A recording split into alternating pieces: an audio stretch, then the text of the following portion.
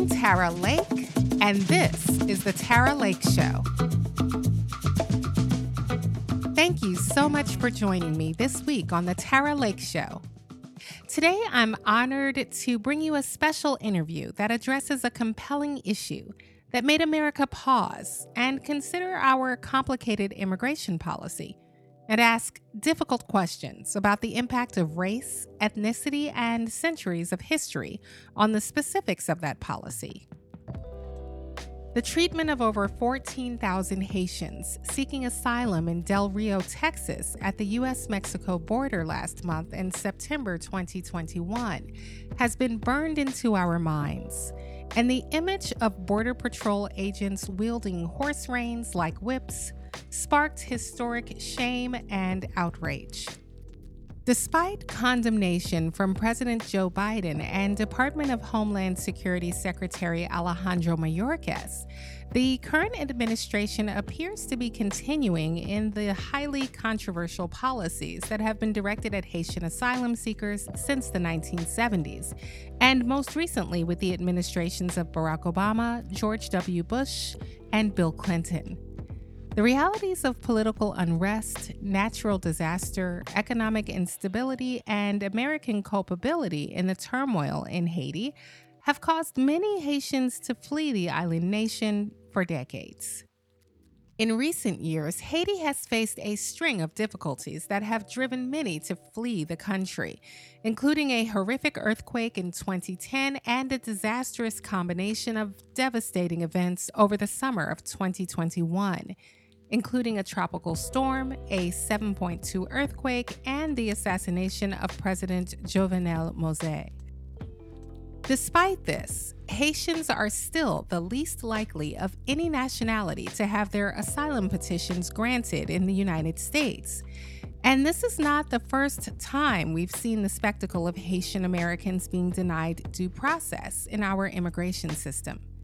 In the 1990s, an estimated 12,000 Haitian refugees were detained at Guantanamo, and the practice of arresting or ejecting Haitian refugees migrating by boat off the coast of Miami has led to a cycle of images of hundreds of Haitians being denied access to the right to seek asylum on a consistent basis, despite what many see as overwhelming evidence for their claims.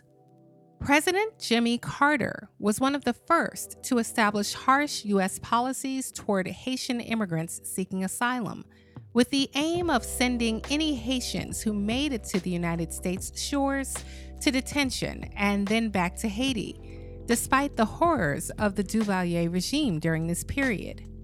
In 1978, the Carter administration's infamous Haitian program, directed at Haitian migrants seeking asylum, devised a blanket policy designed to deter Haitians from migrating to the U.S.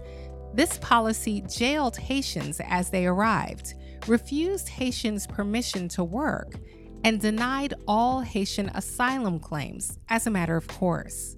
Even though federal courts struck down the Haitian program, every subsequent administration, Reagan, Bush, Clinton, Bush, Obama, Trump, and Biden, has carried the stamp of the Haitian program.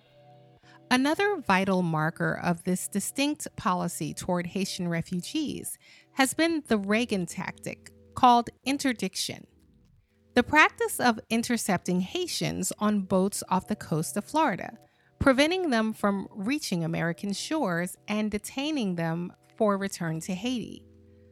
While human beings have the right to seek asylum, afforded by the Universal Declaration of Human Rights and here in the United States by American law, a person must be on American soil or at the American border to claim asylum in the United States. Interdiction systematically blocks Haitians from making it to the country, so they never have the opportunity to apply for asylum in the first place.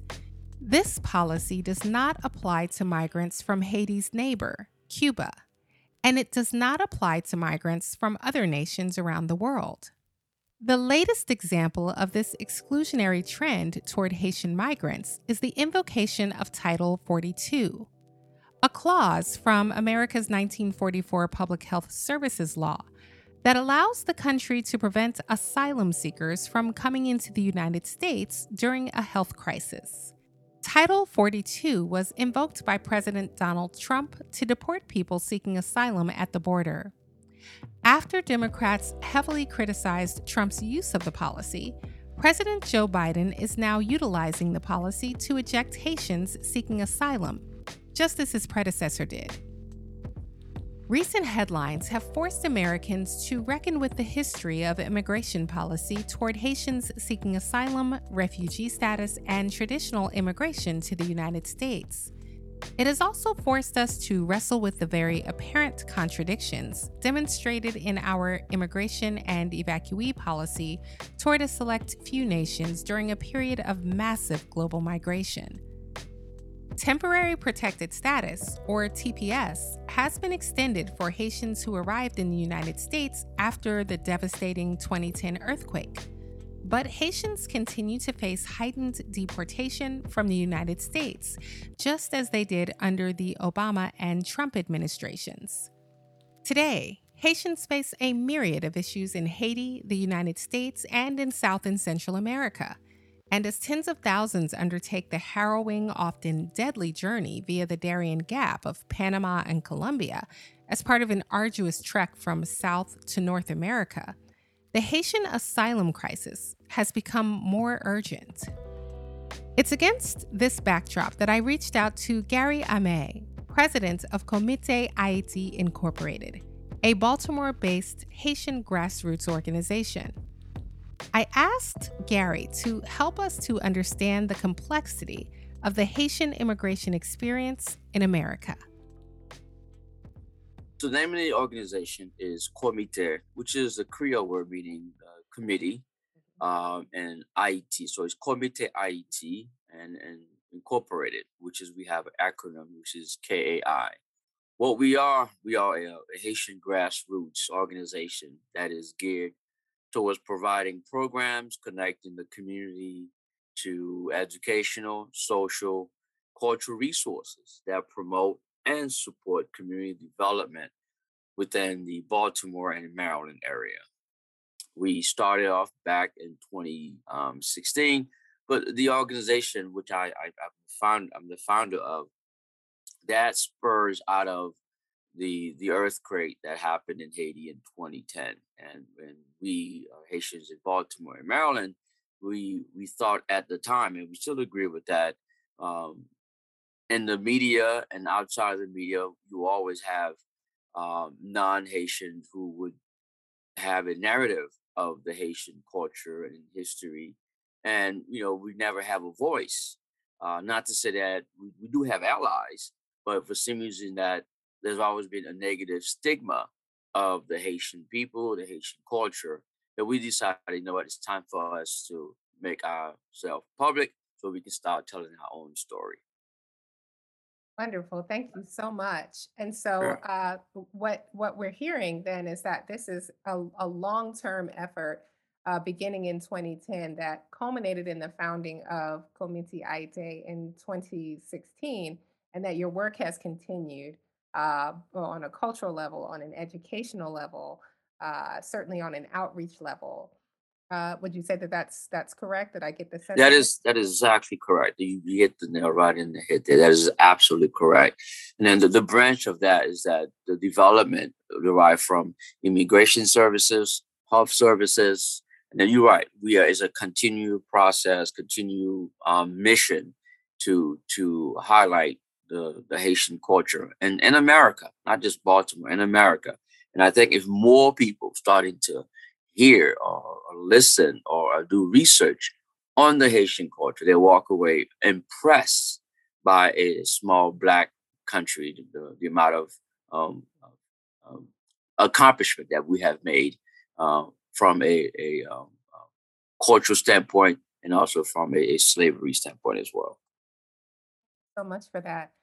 And so I would say that I'm a bit fortunate because I happen to come from northern New Jersey. And so I had the experience of having grown up in a community that included Haitian American students and also new Haitian American immigrants who I had the opportunity to grow up with. But as a result of that, I also saw what was clearly a systemic discrimination and systemic stereotyping that was specific to the treatment of Haitian Americans.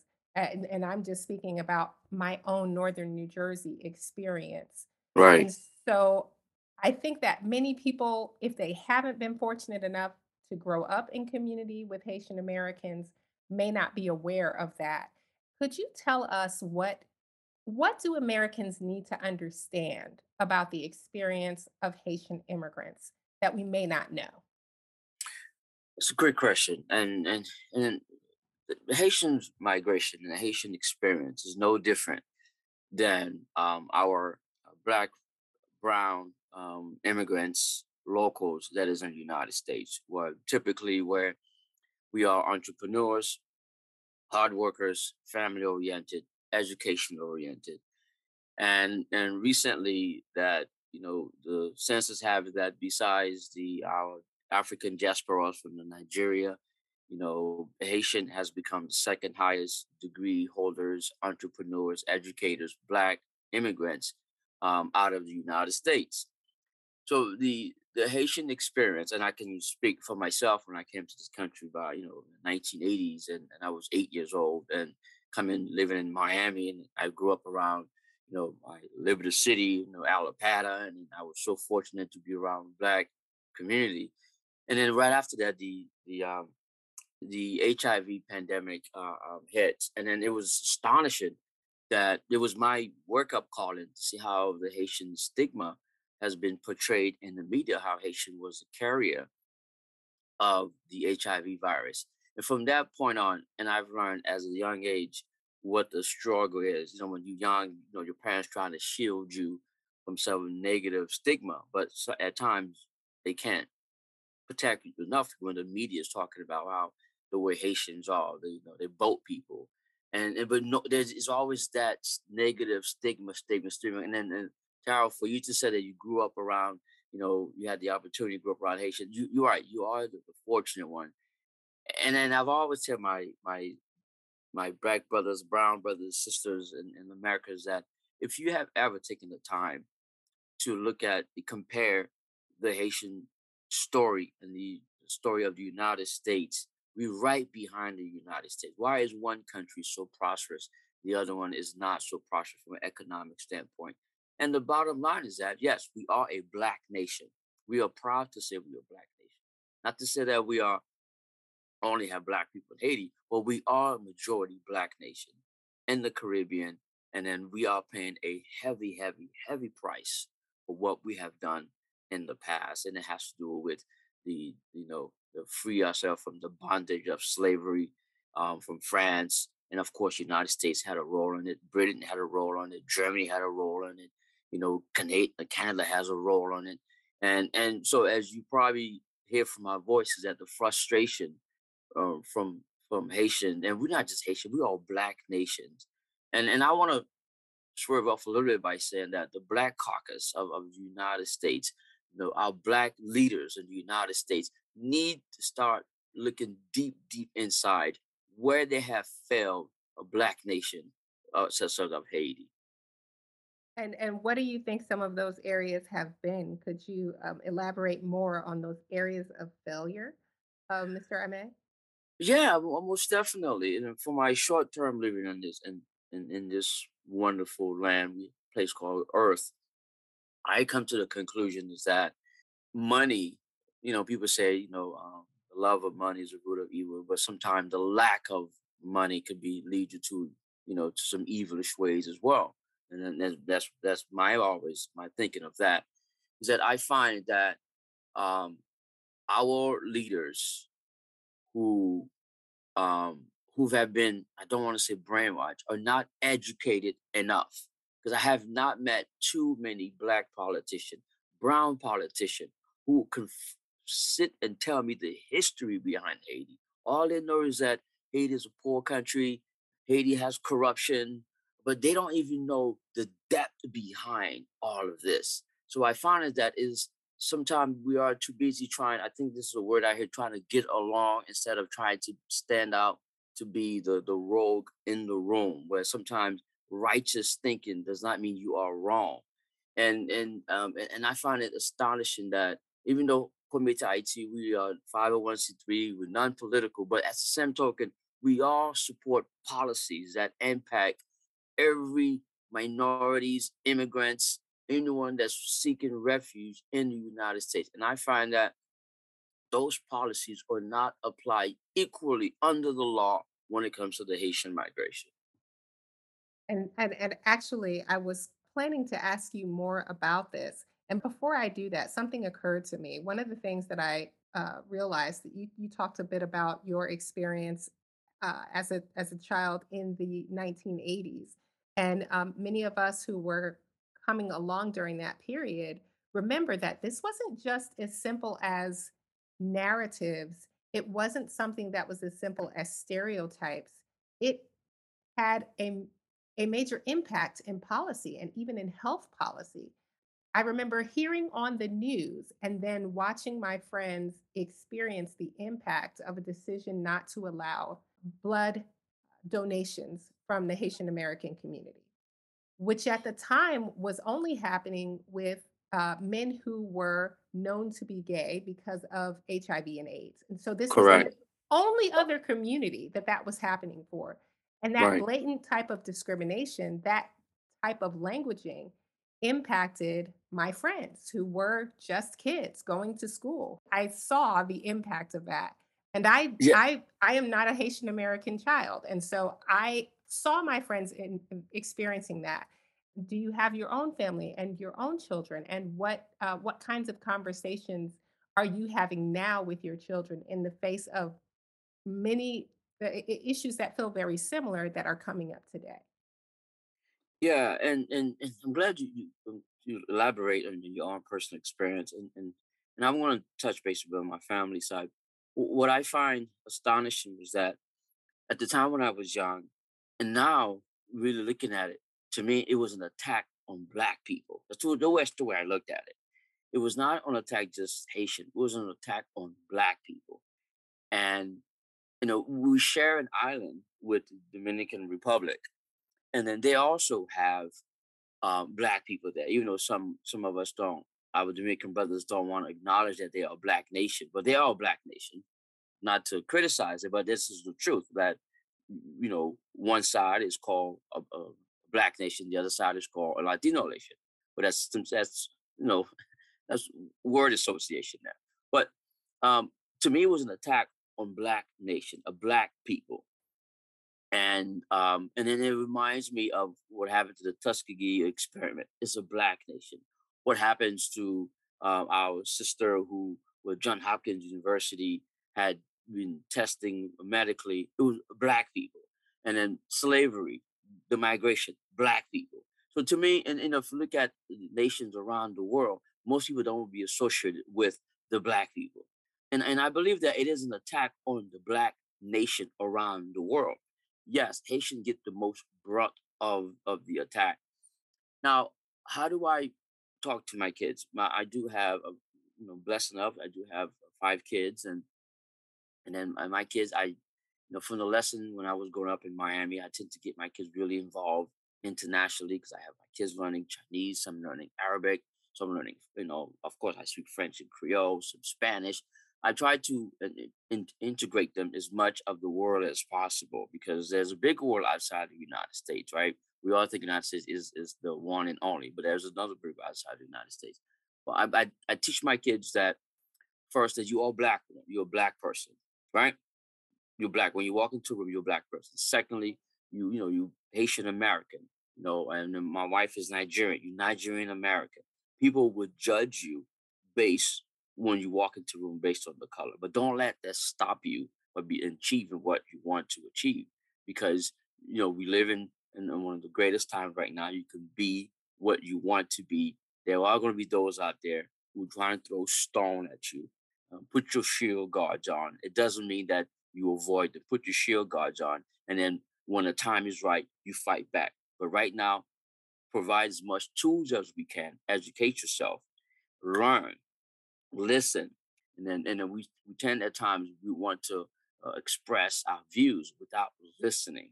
And I think right now, Black America, before we react to what's going on at the southern border, what's going on with our Black cities, Black counties, we need to listen. Sometimes if we listen, the message is louder than we think it is.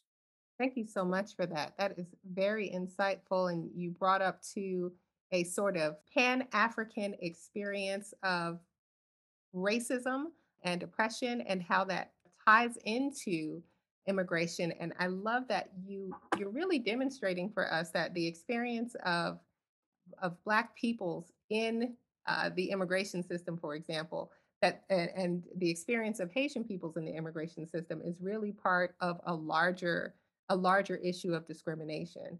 And I love how you tied that together with the Tuskegee experience and the experience of the Henrietta Lacks and Yes. all of those issues. I think that one of the things that has happened recently is that people have not been aware of of the change in migration paths from our normalized experience. So certainly for many of us who remember again the 1980s, I think of the Papa Doc and the Baby Doc years. So for us, that's what we that is what created, I think, our concept of Haitian immigration to the United States and how that immigration occurs. And so I think many of us have not really heard about the wave of migration that has been happening through Central America and South America and via the Darien Gap. And Right. for many of us, we've just been hearing about this migration path in the last year, in the last few years, maybe because Right. some international news has been covering it, but not a lot in the United States. So Right. because of that, when because of the recent issues at the Texas border, people really didn't have a sense, really didn't understand even why or how it was possible that this was happening at the Texas border. And I Right. wonder what your organization has seen with the impact of the Darien Gap on Haitian immigration to South and Central America or through South and Central America, and then continuing up through the southern US border. Could you tell Right. us whether has your organization seen an impact of this? And could you tell us why we've heard how dangerous it is? Could you help us to contextualize what that tells us, why people would take such a treacherous trail? Yeah. This is a good point, and it's something where a lot of people in the media are not talking about. There's always we in the United States we have an immigration policy, and then we in the immigrants, especially the Black immigrants, there's also a second policy that's always towards the Haitian population. So doing right after the earthquake in 2010, and a lot of the southern American countries, including the United States, reached out and to see what ways they can help the Haitian population, those who are not doing so well. And right after that, there was a um, the World Cup in Brazil, and also the Olympic in Brazil as well. So the Brazilian government, and also, of course, Chilean government and others, they approached the Haitian government at the time to provide Haitian with jobs during the World Cup and the Olympics. So right after that, what the Haitians were not getting in South America, as I like to call it, is what our most of our Latino brothers going through here, what we call the Dreamers and then the TPS. Same thing was happening in South America. So you would have a bunch of workers, but these workers are, sometimes they bring their wives, sometimes they bring their kids, sometimes they have new kids. They have births born in South America. However, they were not getting legalized documentation to stay in these countries. So Brazil, at one point, they used the Haitian labor force. Then they were done with you. So the Haitian basically sitting in limbo. You they can go back home because the the situation back in Haiti, due to, of course, I hate to get political, due to United States and those allies I mentioned, and always impacting Haiti's um, election process, and then they choose who they want to lead Haiti, and some of those leaders are very corrupt. Now you have security issues like gangs and violence. So a lot of the thousands and thousands of Haitians who were stuck in in South America. Then you have what people call mules, where they were more like you know um, agency of travel agency who would prey on people's sovereign, suffrage. Then they would basically, hey, if I can get you to Brazil, and then people would pay for round trip tickets, and they found out their tickets were was only a one way ticket. Now they stop. Now, fast forward, we know that, and I hope the listeners and the readers hear me out here on this very important aspect. A lot of us in the Haitian community, even under the Clinton administration, and Clinton right now, he's going through what you call an apology tour, apologizing what he did to the Haitian economy and impact the Haitian economy. Then you have George Bush, who is not basically, what he did to the Haitian politics, right? Look at the trend here. Then after Bush came, you have one of the first black president of the United States, black president. But look at his policy of Haiti as well. And matter of fact, a lot of us call him the chief of deportation. That's what he Yes. did. He The deported Puerto a Rican lot of chief. Haitians. We Again, heard that. Yes. Uh-huh. exactly. A Oh, black president, yes. right? So a black president, black nation, right? So he continued for 8 years. That's what he was known for. And then after his presidency, we have, you know, President Donald Trump, the continuation of deporting Haitians. And then now I come in full circle with current President Joe Biden, who, if you do his research, he has never said anything positive about the Haitian history, the Haitian people at all. He never has. So now the question is, why will those Haitians take the risk to come to the border? There's been a lot of misinformation out there saying that, you know, the Biden administration would offer temporary status to the Haitian community due to the recent earthquake that just happened not too long ago, TPS. And then I, for one, as one of the leaders of the community, I didn't buy into it. I didn't think Biden would, Biden is always ruled from the middle, and then Biden never came across to me as a champion for the Haitian people. Never came across to me. But when I saw thousands of Haitian people that is at the border, my personal opinion is that what information did who relayed that information to them to reach to this border? Maybe it's a TPS, maybe it's some I really don't know. We are dumbfounded right now in the Haitian community, the widest people where they are. My personal opinion is that I think they are looking for some form of legal status, but they were not getting it in South American countries, right? And and I remember many years ago there was a Brazilian president who said this, and I find it amazing. He says that um, he said Brazil is full of black people. He said, no, we don't have those problems, and he used that word. We don't have that problem. So I in the Haitian, and you said, as you stated, you live around Haitian. Haitian are the closest you are going to get, in my opinion, what we call African people. We still control that African culture. We still hold on to that, right? Due to the fact that when we got our independence, when we know how close we are to Africa. I remember Truman has said this. When I remember, like I read about, it, he says that those Haitians are so stubborn. Stubbornness meaning that we still hold on to our African culture rituals, and we have the nerve to speak French, Spanish, Creole, and English. That is the only island in the Caribbean where you can actually move around using those four major languages. So, be honest, to answer your question about the migration, we are dumbfounded. We are hurt by this immigration policy. These the Homeland Security Secretary, the way he's behaving himself. And right now, I understand that I've got words that we have a few Haitian that is migrating to Maryland. I've been calling around to get where they are put them at what shelter. Are they releasing them in the public?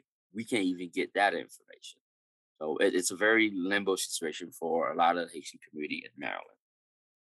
I think in addition to what we have seen at the Texas border, some weeks before there were at least two stories to come out of the Miami area with regard to there being boats stopped, either turned around, and arrests happening off the coast of Miami.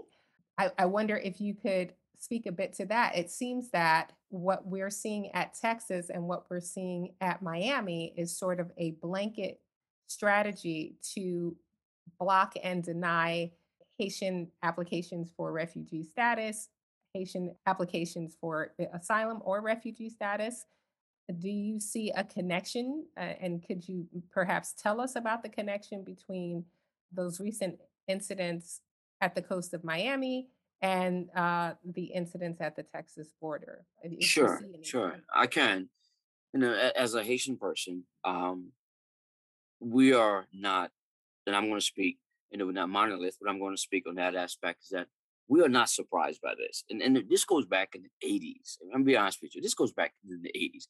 There's always been two immigration policies, one for the general population and one for the Haitian people. All Haitians know this. They all know this. It's not new to us. It's not a new revelation that the United States behaving this way towards the Haitian. Well, what is new for a lot of outsiders, and I mean, also a non-Haitian, is that not able to see, with the new social media we have and content, people constantly getting content. Now we're able to see the difference of treatment, how Haitians are treated, and how other nations are being treated. Well, let us take the Cuban policy versus the Haitian policy, for example. There's a dry foot, wet foot the Cuban has. So the minute like a Cuban step for the United States, he or she is automatically receive some form of quick benefits, and he or she will receive within months I-90 card to start working, and then within a couple, even less than a year or two, you get your green card. Then after that, you work your way to citizenship, right? Why is that doesn't apply to Haiti? And then the United States government always says well, Haiti are leaving for economic reasons. Well, let's be honest here. If a bunch of Cubans were economically well off in Cuba, would they leave? No, they wouldn't. If a bunch of Haitians were economically well off, would they leave? No. But however, Taro, this is what we always say as Haitians. If Haitians are allowed, even though the United States always says Haitian are governing themselves, no, we are not governing ourselves. The United States always have a say about Haitian politics. They always do. So, shall I say that what drive the different policies between Haitian and other nations? The only thing I can think of, and a lot of Haitians can think of this, we are paying a debt, a 200 and some years debt for what we've done by embarrassing those powerful nations. We still will borrow a quote from our brother who died in Minnesota, and God rest his soul. We still have that knee on our neck when it comes to the Haitian people in the United States. We still do. We now that we're starting to see it because social media is open people's eyes to see, well, why is such two new policies? And not to pivot to this, again, our Afghanistan brothers and sisters who are righteously deserve the right to receive the refugee status and the asylum status. But the optic of this is that 96,000 plus Afghan are allowed to come here, flown here, which is I support that. But the optic is that you have one brown people coming in with no problem. Then you have dark skinned African people being allegedly being stopped by horses, and then the border patrol have a whip in his hand, even though the whip is used to control the horse. But the optic looks pretty darn bad, pretty bad. You brought together the idea of Haitian people really experiencing within immigration policy something akin to you use the example of the murder of George Floyd, having a knee on its neck, paying a debt because of the Haitian Revolution under Toussaint Louverture, of a fight for freedom from the French and independence from the French, which made Haiti the first free African nation in the Western Hemisphere. and the oldest free African nation in the Western Hemisphere, which has, as you say, has always been, I think perhaps it became particularly ramped up in the 20th century, but has always had a strong either military or political influence from the United States. But you connect it to that political history. We only have about a minute or so remaining. Is Sure. there anything else, especially with regard to the particular experience of Haitians seeking asylum or seeking refugee status here in the United States, or just seeking immigration, just seeking to immigrate lawfully to the United States? Is there anything else that you Yeah, I would would like like to to close by saying that I've done a lot of work for and working in the asylum and refugee status. What I cannot understand is that in order for someone to apply for asylum, you have to hear his or her story in terms of why you are seeking asylum. Because the person may feel as though that, hey, going back, to my home country, I'll be persecuted. What I find amazing is that how the United States were deporting those Haitians without even hearing if they are deemed to qualify for asylum or a refugee status. That's the part that I could not understand. We Americans, Haitian Americans, Caribbean Americans, African American, Black American, because we all have a status quo we have to check in the box. All we always want, just like with the police treatment, everything else, we've always wanted in this country equal protection under the law. That's all we've always wanted. And then Haitians, our black brothers and sisters, African brothers and sisters, everybody, we've always wanted equal protection under the law. And I felt as though that some of the policies that just what happened with us Haitian, we did not get that equal protection under the law. And I want to say to you, merci beaucoup. And I'm going to say it in Creole. Moi apprécié tant ça avec. That means thank you very much. I appreciate the time. Merci beaucoup. And I thank you. I so appreciate your time and your expertise in shedding light on this issue. Thank you again, Gary Aime from Comité Haïti Incorporated. Merci beaucoup. Kembela. Thanks so much to Mr. Gary Aime, president of Comité Haïti, for this insightful interview. To learn more about Mr. Aime and Comité Haïti, please visit www.comitehaiti.org.